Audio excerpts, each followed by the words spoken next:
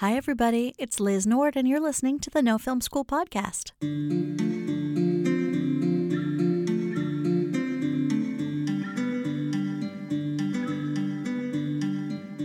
Documentary films tend to follow a few tried and true paths.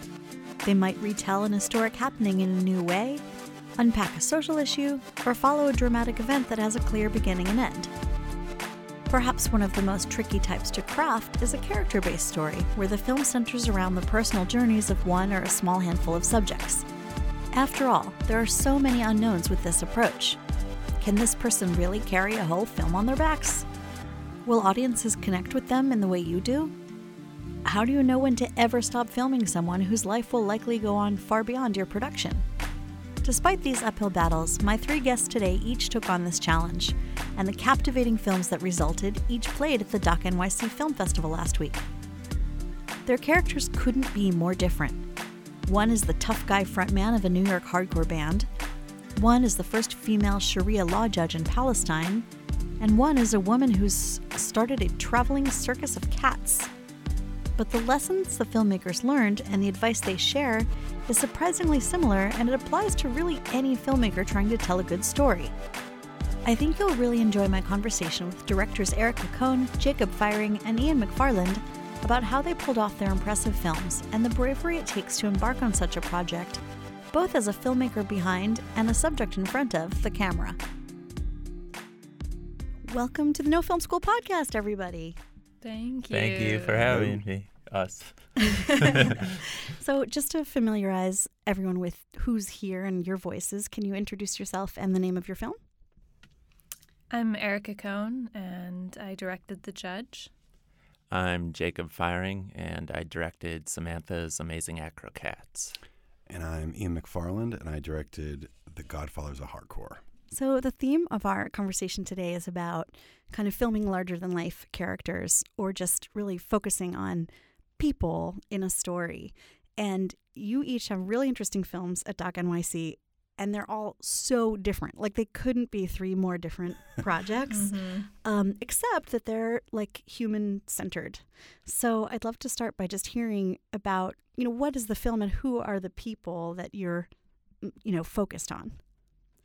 Start, Ian?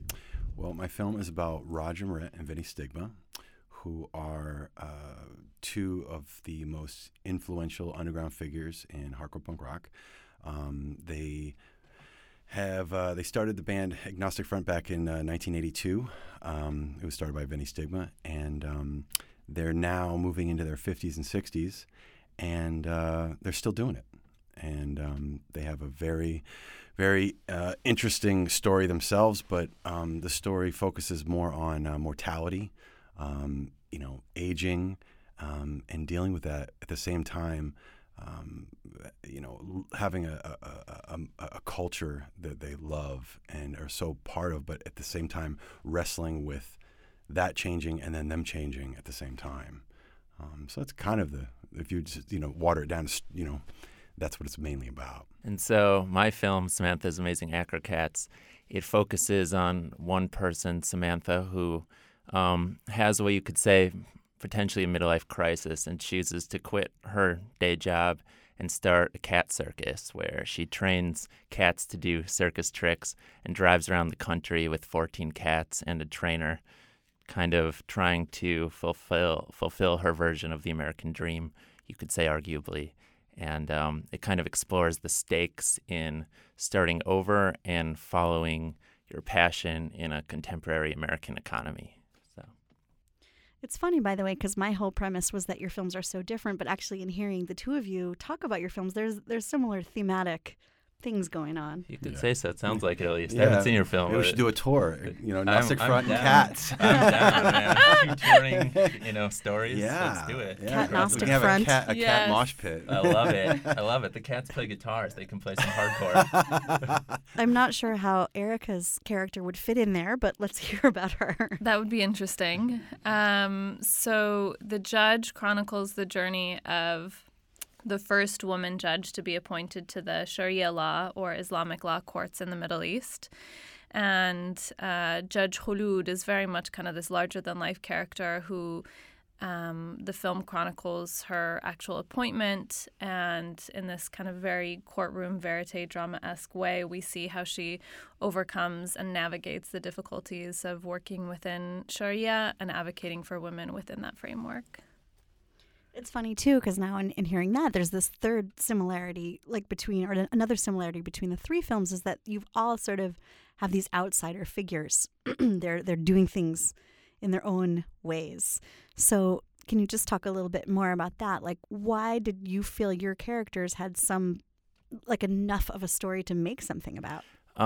Well, at first I wasn't sure if there was enough story. Essentially, I received a photo text from a friend that said Cat Circus on it. There's like a flyer picture. It said Cat Circus. And I was like, all right, I'm intrigued. And I initially thought if Samantha was interested, it would maybe be like a 2-minute short. But slowly I saw the amount of ambition she possessed and how much work it took to create this thing. I kind of met up with her when it was in the infancy stages. And so slowly, as I started traveling with her a bit, testing the waters, all these conflicts started arising out of trying to create your own business and start over at a certain point in your life. And from there, I knew that there was a larger story. So I focused on, I think, my own personal wrestling with mortality, something that is on my mind 24/7. I turned 400 years old this year, and it's and it's one of those things where I have a lot of questions. I think everybody has a lot of questions, and I kind of used them and their story as. Maybe it sounds a little cliche with a filmmaker, but I really wanted to understand it more and maybe get some answers and then apply those to my own issues and see if I could, have some calmness with my own mortality issues. But they're a very inspiring story on a lot of levels. But yeah, that's kind of how I approached it.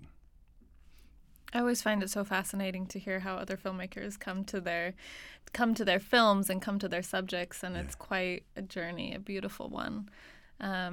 So for me, I was on shooting hiatus with my last film, In Football We Trust, and had received this opportunity to teach film in Israel, Palestine, and had done my postgraduate work in Islamic feminism, and had essentially an opportunity to study for free while on this hiatus. And a colleague of mine invited me to this Islamic reform meeting that was taking place in Ramallah in the West Bank. And I walked into this conference room, which was, full of men in tarbushes, which are the judges or sheikhs' hats. And I remember being so enchanted by looking at all the pictures of Arafat throughout the years and feeling so privileged to be in this room. And then all of a sudden, Judge Khulud walked in, and her presence very much captivated me and kind of radiated throughout the room, and everyone stood up to greet her. And then as this meeting went on, they were discussing issues of domestic violence and raising the marriage age and polygamy, and Khulud very much kind of, my eyes went to her every single time she talked, and I realized how women are so disproportionately affected by the legal system there. And I had a chance to meet her after this discussion and told her I was a filmmaker, and she invited me into her court. And just observing a couple of days in court, I was like, we got to make a film here. And she loved the idea. Wow. That's amazing access, too. That's kind of incredible. Well, I got to ask you, after seeing the trailer, I watched it probably 5 times. And, how the hell was that? Is profanity, you cut it out or what? Oh, yeah, it's a podcast. Okay, baby. But I don't know, I'm just making sure, how was it making that film for you, being a woman? I can't even imagine, and being an American woman, going over there and doing that. So I speak Arabic conversationally, not fluently. And I actually feel like when I had to approach the Chief Justice or the head sheikh of the West Bank to ask for access after Khulud really was excited to start this filmmaking process, I think that the fact that I had a really small camera and the fact that I am a woman, I wasn't taken seriously, and in that way, it worked to be able to gain access in the back of the courts. I think they thought like, go ahead, see what you can do in the back of that court, Little lady. Yeah. Little lady. Did you change the way you, like your clothes, the way you anything like? Did you know? No, I mean, when you go into a Sharia court, of course you want to be respectful, and so you're not wearing like revealing or tight clothing. It's just long pants, longer shirts, and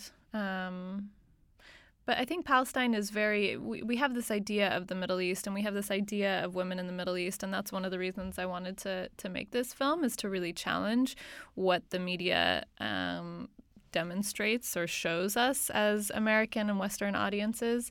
And I think that there's a plethora of different opinions and a variety of different amazing strong women that come through in the film. Yeah, and you sort of started to touch on this, but once you guys decided, wow, I can focus on this character, there is a story there, then you have to get the access. And Erica, you touched on this a little bit. Sounds like you had a formal process. Ian, you probably had a relationship with these guys already. Yeah. So for each of you, what was that step like? Taking the step from, I got to make this movie, to, I got to get these guys to buy in, these men and women to buy in to me being a part of their life. I think that's one of the hardest things. I lucked out in some ways, is because I grew up, listening to this band.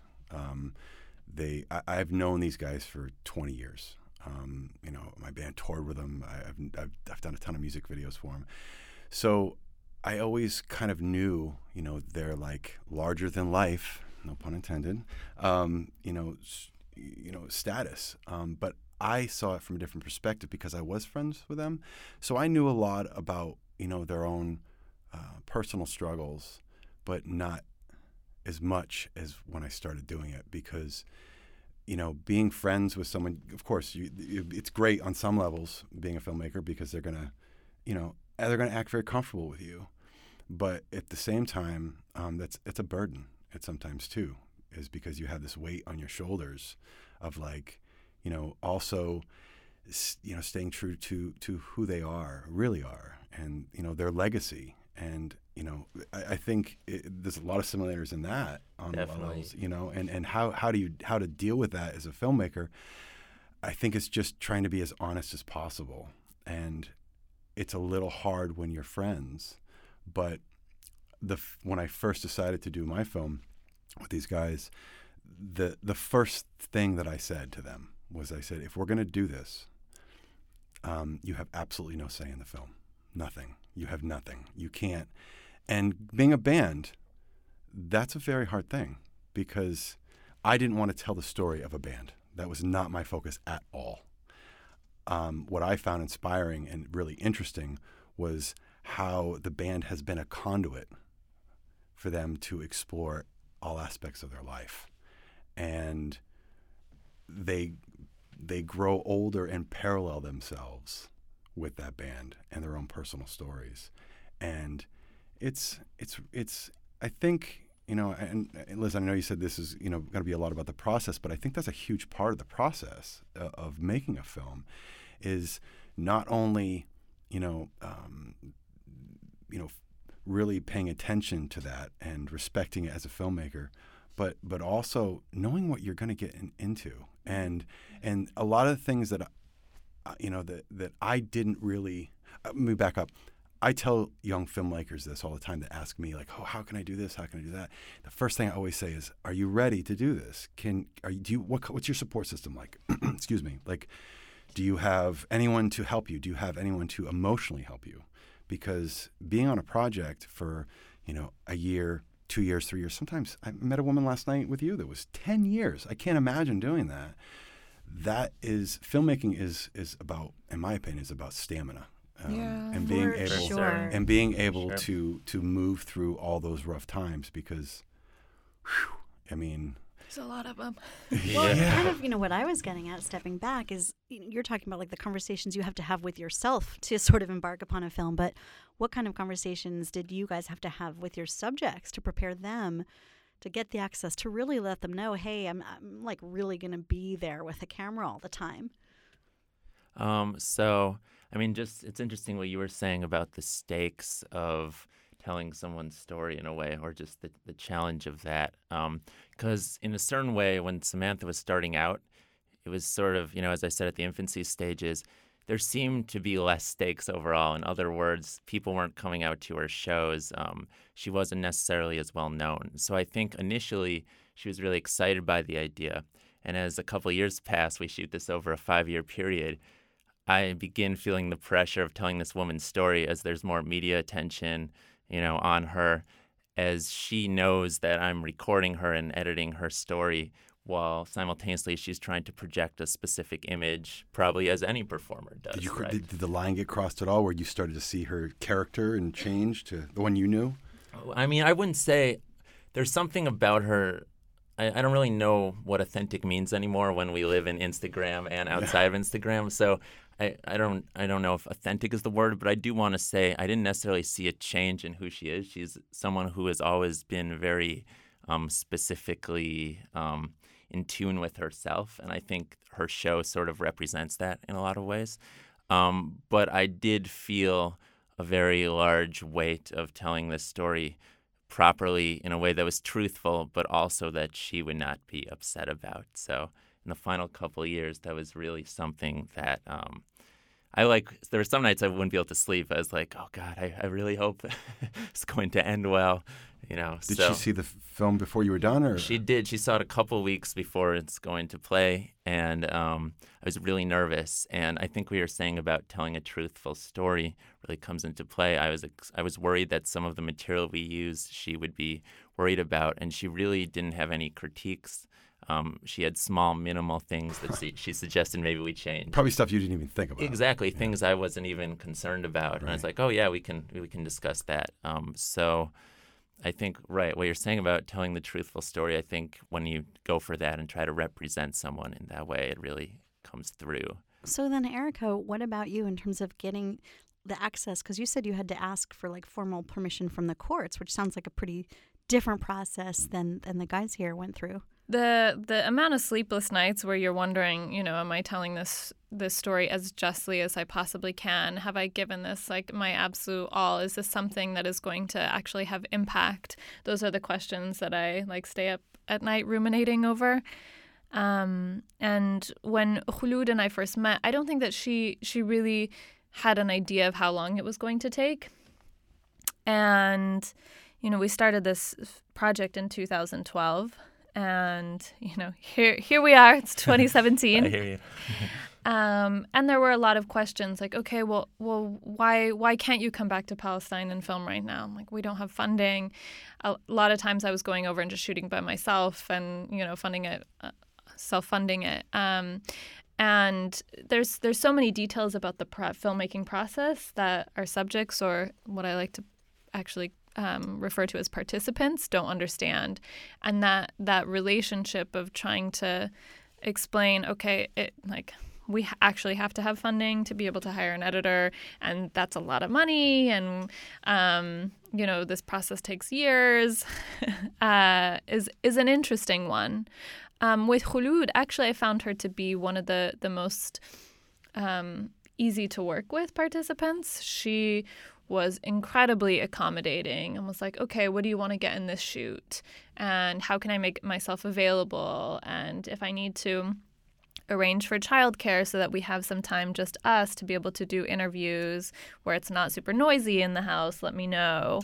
Wow. And so, I mean, she was incredibly, incredibly accommodating and really, really awesome in that way.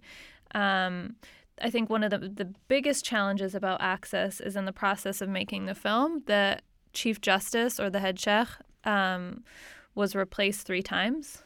And so every time I'd have to go back and wait to have a meeting with him and discuss the project all over again. Oh, my goodness. And then go through the process of requesting access and who I am and on and on. So that was probably one of the most challenging things. I'm interested. You kind of hinted at this, that she was so accommodating, which kind of surprises me in a way. She seemed like a generous person, but also she's tough, just like all the characters here have or all the participants here have a certain toughness. So I was wondering, when you are focused on individuals like this, and they are these big personalities, were there ever times where there was some kind of conflict or something that you had to negotiate where maybe they didn't want you to shoot, or they wanted more involvement than you wanted to give them, or anything like that?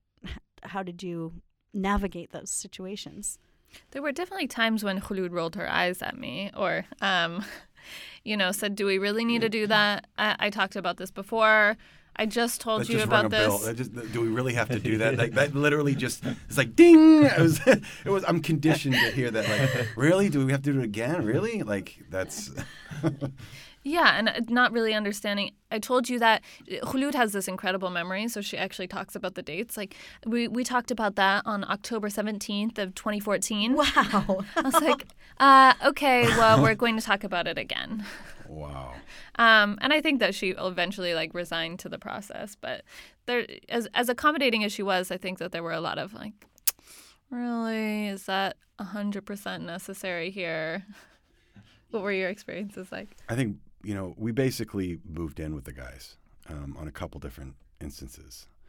They're very different. Roger lives in Arizona. He has 2 small children, a wife, beautiful suburban home.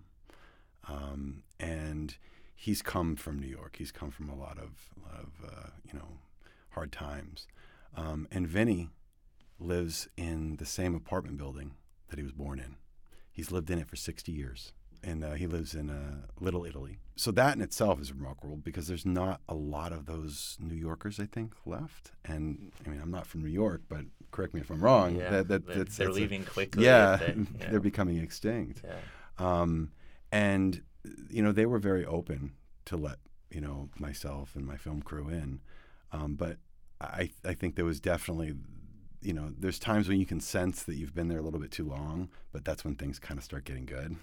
And, the openness and honesty of them just living their lives is what we kind of went after. And it takes time, to do that.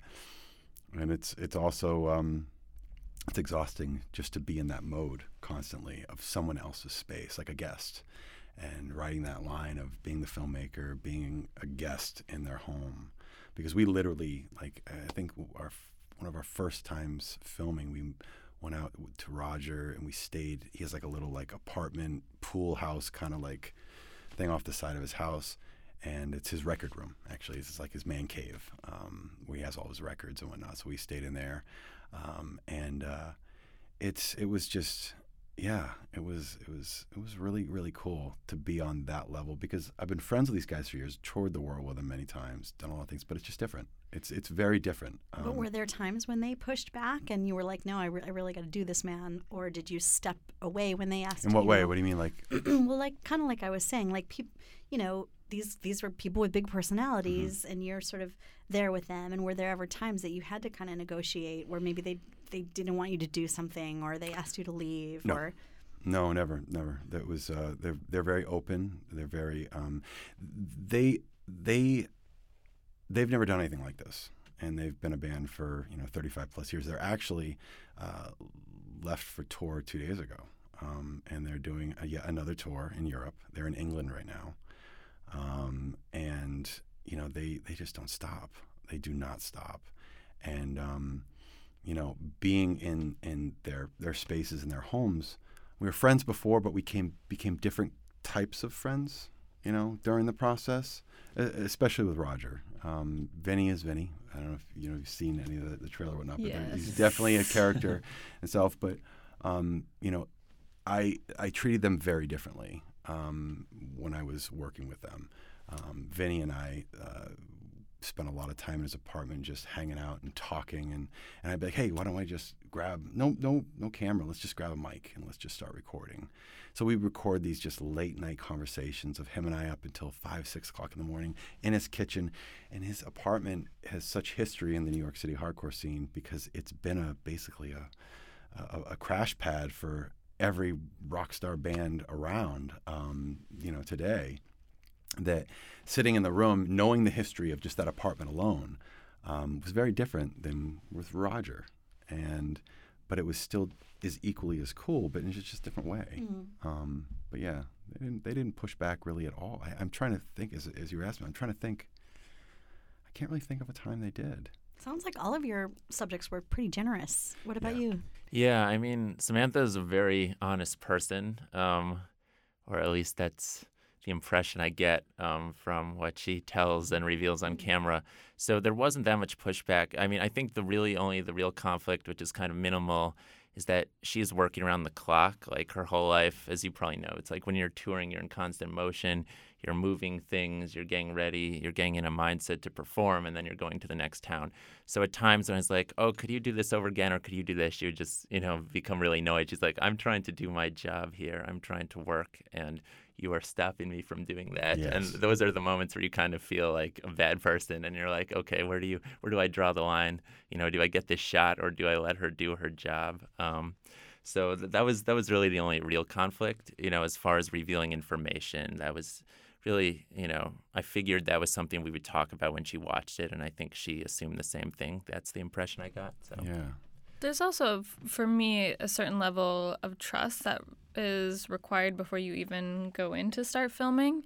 And, I mean, I was filming so much at the time, but Khulud and I had kind of an understanding of, she could always sometimes say, like, I can't have that on film, or an understanding that me as the filmmaker who had spent a lot of time with her would understand the boundaries of that. So even though we were rolling, there are a lot of things that were not okay to be put on camera ultimately in the film. Now that I think about it, probably one of the bigger challenges was just getting a relationship with his kids. Because, it was all exciting and stuff with cameras in and things like that. But, I have kids, and I think I had a little bit of a leg up because they're the same ages, basically, really close. So they're wonderful kids, but, they became acclimated to us shooting pretty quickly. And, Roger's wife was very accommodating as well. But it's what I was trying to say earlier was these guys have never done anything like this. They've done tons of interviews and TV and you name it, but they've never opened up. They've always talked about the band or what the band was about or they've never, and that's what interested me was I got that, great. But how do you get to that point? Like, how do you get to that point? What is it that drives you to feel that way? And then it brought into the whole questions of my own mortality and their mortality and whatnot and things like that. So, yeah. Well, that's actually a great transition, too. And you all sort of touched on this, but, we talked about the responsibility you have when you're telling someone else's story. You spend hours and years with these people. And then in the end, there's, 75 minutes or a 90-minute film. So how did you each sort of make sure that you were showing these characters as sort of fully fleshed out people as much as you could in that short time? And by that, I mean that if you're focused on a person, the tendency could either be to make them a total hero and not include any flaws, or to show like so many flaws that the audience doesn't see like a different side. So how did you make sure as you were going along in post that you were showing a fully fledged person? That actually is something that I thought about early on, how I would do it. I love recording audio interviews first. I find if you watch any of my shorts, my earlier shorts, they're all audio interviews with just B-roll over the top. One of the things that I like to do at the very beginning of starting a film when I'm talking to participants is why they want to do this film. I look at my life, I'm like, would I ever allow a documentary filmmaker to come in and do that for me? No way. So I think that we have a responsibility to honor the reasons that they wanted to do that. And for Khulud, it was to inspire other women and girls around the world to pursue leadership roles in their communities, despite whatever cultural traditions or norms might be in existence there. And so I thought, okay, I want this film to inspire. For me, I wanted to really address stereotypes and to address the increasing global Islamophobia. through this film. And so, I wanted Khulud to be a complete person that people could identify with, that young women and girls could see themselves in. But I also wanted to make sure that there was a larger social message that was being addressed. And I think that that's always, that for me in this film was kind of like, okay, how is this being represented? How is this going to be construed? How is this going to relate to the overall message, while still like painting a portrait of an everyday person who people can identify with? Mm. What I was saying before I lost my train of thought, because I'm absolutely exhausted. I'm going on about an hour and a half of sleep. Sorry. Was I start all of my stuff with audio interviews. I find that you can use it as research, or if you record it properly, you can use it in the film, and it can match up very well. So I start them that way, and then I decided it's such a different feeling when you record someone audio-wise. When there's, like us, we're just having a conversation. If there was cameras here, this would be completely different for all of us.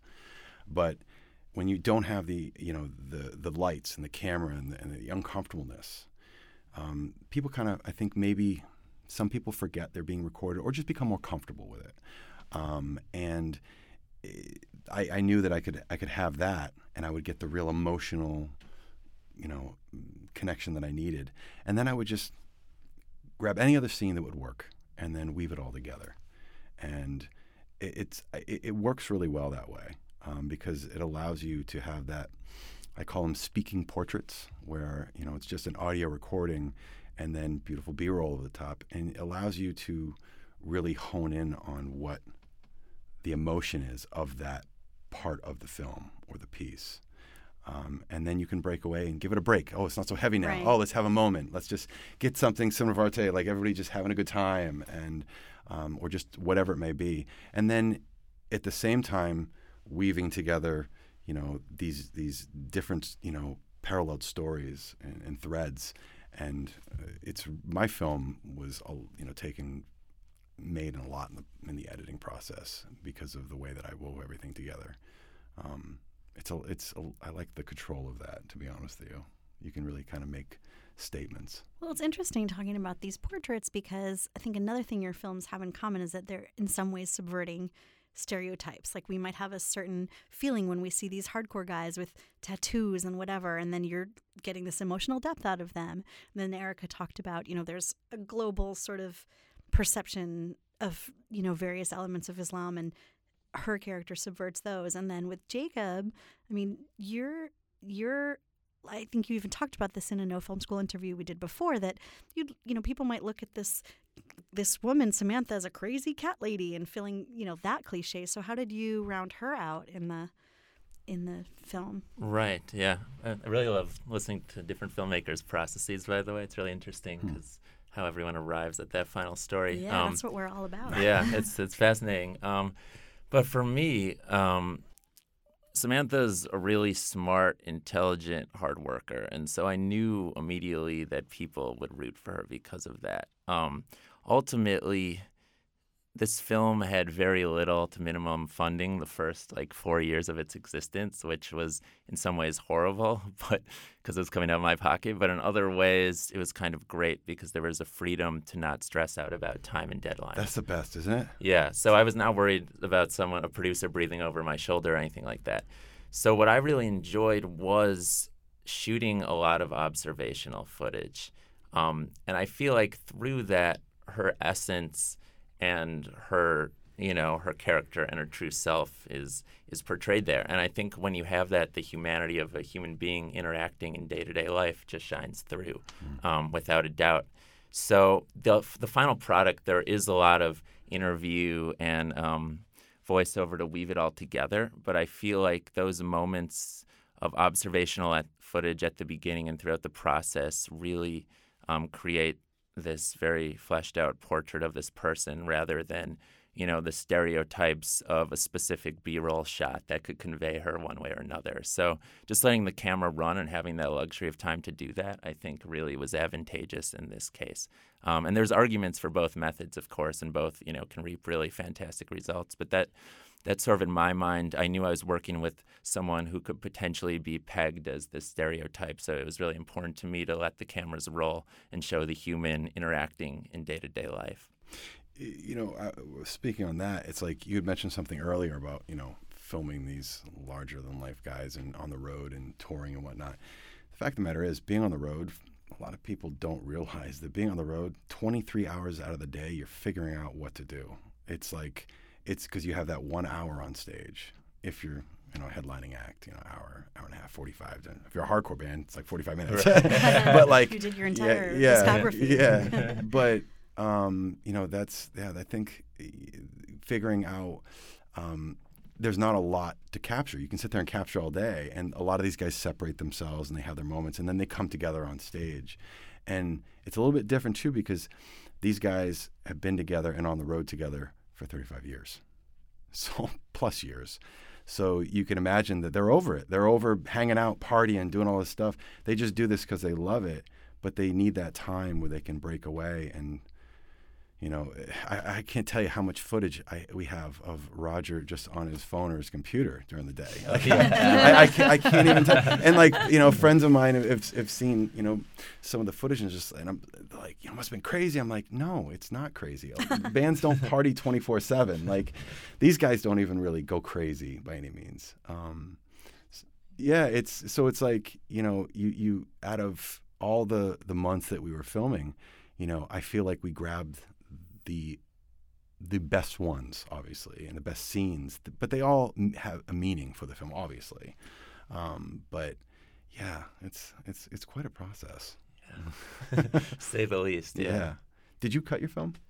So I cut it for the first 3 years that I was filming, and at a certain point, I was like, I do not have perspective anymore, and that was the point where an editor came in and we worked closely together. Cool that you actually like acknowledge that, because it was just getting to a point where I was like, what is this? You know? How about you, Erica? Did you cut your film? No, I am not an editor. No. I did our first like sample reel, which was like 2 minutes maybe, which I used to give a little bit of development funding, but beyond that, that's something I don't touch. Yeah, that's nice. I cut my film, and because I edit as, like, I direct and I edit, and I own a small post studio in Boston, so I do a lot of commercial work. But this was different because this was basically like, I don't know if this is the right analogy, but like living above the store, you know? Mm-hmm. It's like constant. It's like I'm shooting, then I'm editing, and I found at the end, once I reached the end of the film and I said, okay, I got it, I'm like, I got to cut a trailer. And I was like, no way, I'm not doing it. Mm-hmm. I'm not cutting a trailer. And I had to find someone, because I wanted a different perspective. I wanted someone else to come in at that point, because I had learned what I wanted to learn and I had said what I wanted to say. Now I needed someone else to come in and say, how do you perceive this? And that was a big step for me as being a control freak. Mm-hmm. Yeah. You know, I think you guys could probably all, you know, relate with that. But also because personal projects, you know, they're very, very personal to all of us. And trailer, when we talked about this before, trailer editing is like its own art. art. 100%. The guys are like, anybody that's a trailer editor, I mean, I have so much respect for. And I cut a ton of stuff. But that is something that I just don't do. It's really remarkable how trailer editors think, and how they process footage and story. Oh, it's like and editing pace. a whole short film in itself. Exactly. Yeah, it's and crazy. Yeah, it's really crazy. We had Mark Valentine here in New York, actually, that cut it. And it was a really, really great process. I was telling you last night that he cut an Honest Liars trailer, and I love that trailer. I love that film. And I was like, the director introduced me to him, and I was like, watch this, tell me what you think. And he's like, oh, this is something special. I want to be part of this, because it is very different. It's a very different rock doc. I hate the word rock doc, because then you automatically think formula, but it's like I haven't figured out the right word to describe it, but yeah. So when everybody sees it, we'll get back to you with our descriptions. Yeah. Outside of filmmaking, you spend so much time with these folks, and you obviously feel like they have perspectives that are worth sharing with the world. So I'm curious about kind of what life lessons you learned from them. Like, what did you learn from your subjects as people? I learned a lot from Khulud. I mean, a whole, like, at varying degrees and in different subject matters. I remember asking her the first time I met her, which shows a lot of my ignorance about Sharia at that time, even having studied Islamic feminism. And I said, how do you ever feel like you being a woman, it's a conflict with the Sharia and you working within the Sharia? How does that make you feel? And she said, the problem is not with the Sharia, it's with the misinterpretation of the Sharia. The problem is with who is interpreting it. And I, really learned a lot from that, and that's kind of, what we show in the film. And then I think on a personal level, her work is so stressful and so strenuous, and I never fully realized how she didn't take her work home, because I'm the kind of person that's working 24/7. I throw myself into the subject matter. I throw myself into these stories. I think all of us here do. But for her, she has this like unbelievable compartmentalization ability where she's like, this is this subject matter, this is work, this is something I need to deal with now, this is my family, this is like child care time, this is it. And you have to when you're juggling so many things. So I think I learned a life lesson of compartmentalizing. How big was your film crew? You said it was just you a lot of time. It was like small? So for the first 6 months it was just me. And then the following shoots, one of the shoots, it was just me and then some local crew.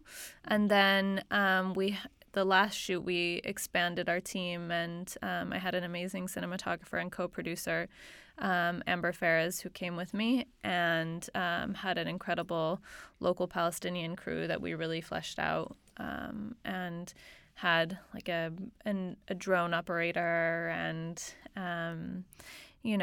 all kinds of field producers working and really help finish the film. Wow. We should throw in a plug for Amber's really badass movie too. Didn't she make Speed Sisters? Yes, she did. So that's another film that takes place in Palestine about a women's speed racing team, like a car racing team. Yeah. It's really cool. How long were you over there? I lived there for 6 months the first time, and then went on 2 follow-up shoots for about a month. Wow. So life lessons from Samantha or from the Agnostic Front guys? Oh boy, I got to think on that one for a second. I'm still trying to figure it out myself. To be honest with you, I think it's, if anything, it's taught me to really believe and love what you do, and be prepared for the costs of it. That's a big thing. I think, just don't be a dick. I think that's a big thing too. And, believe what you say and what you do, and stay true to it for as long as you can. I think there's a very, big line in the film, when Roger said it, I couldn't believe he said it. And I was like, I literally remember looking at my DP, Anthony Jarvis, and my co-producer, Tony Fernandez, and I said, that's the end of the film. That's it. I got it. And he was like, what? And I was like, that's it. That's it. That is the line. Because what he says is, I've always wanted to, die doing what I love to do. And if that's right here and now, that's what it is. And it's like, that's just like, it's like, wow. Like that's commitment to doing something that you love, and being, really just focused on it your whole life. It's, yeah. How about you? Yeah, I think there's a lot of parallels between our films in that way. I'm pumped to see it tonight. Yeah. I hope you stop by, and everyone else. Hey, come on by.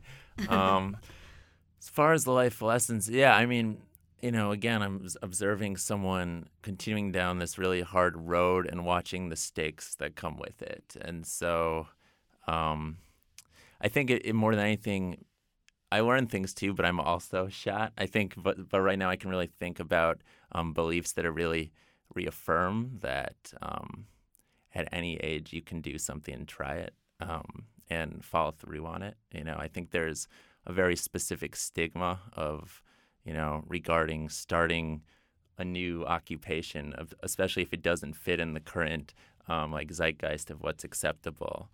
And so that to me was a big one. I'm like, there's something really extraordinary about doing that at a certain age and following through on that. I think there's a bravery to that. So that was really reaffirming too. Absolutely. It's interesting because I think any of these lessons can apply to filmmaking as well. Yeah. The whole time I was like, this is me also. I'm recording myself. Well, exactly. Yeah. Like my co-producer, Tony Fernandez, at one point I was having a really rough time just emotionally getting through how much work I was putting into this, and at the same time trying to make a living, and it's not easy. And I remember just sitting in the edit bay, and I was just rolling over my head at this one scene. He's like, "Why are you having such a hard time with this?" And I was like, "I don't know." He says, "Because this is you." And I was just like, whew, it hit me like, I was like, oh, and that's when I realized, I was like, wow, am I making a film about myself, about, through someone else? Like, it was like this moment. I was like, oh man, like this is heavy shit. Like, wow. I'm like, did I just like figure something out about myself? And it because so many things that I had questioned about my own self were being talked about in interviews. And I would find myself going, "Yeah, really? Well, what do you do about this?" And like, it was really interesting for me. And I wouldn't use the word exciting because it was at times kind of brutal, because then I would have to deal with those things in my own head later on, where I'd go for a run or I'd go take a break, and I would just start thinking about it more and more. And then of course I would say, "How am I going to put this together? Like, how am I going to do this?" And the good thing was that I had a great team. Like I said early on, I had a great group of people, support system. I couldn't have. I actually told Tony this the other day, but I couldn't have done this film without him. Was just great, right next to me the whole time, and just bouncing ideas off each other. And then he would say, "I don't know what your problem is with this scene. Like, it's great. Why are you obsessing about it?" He's like, because it's you, right? It's like you're still wrestling. You're not wrestling with the scene. You're wrestling with yourself in this question. I'm like, yeah, you're right. I am. Yeah, it is good. Okay, this is a good part. Yeah, all right. Let's move on. But yeah, it's when you really put yourself into it. Wow, that's a pretty profound note to end on. So thank you each so much, and I'm really looking forward to seeing the progress of your films and the kind of distribution process, and best of luck. Thank you for having us. Thank you. It's great. Thank you. Thank you for listening. You can hear lots of other fascinating conversations on the art of filmmaking by finding the No Film School podcast in iTunes. Make sure to subscribe there or on your favorite podcast app so you can catch our Indie Film Weekly news show, which comes out every Thursday morning and fills you in on everything you might have missed when you were busy making films. Also be sure to visit nofilmschool.com for useful new articles every single day. Meanwhile, stay in touch. You can reach me on Twitter @LizFilm, and we are on Twitter @NoFilmSchool. See you on Thursday.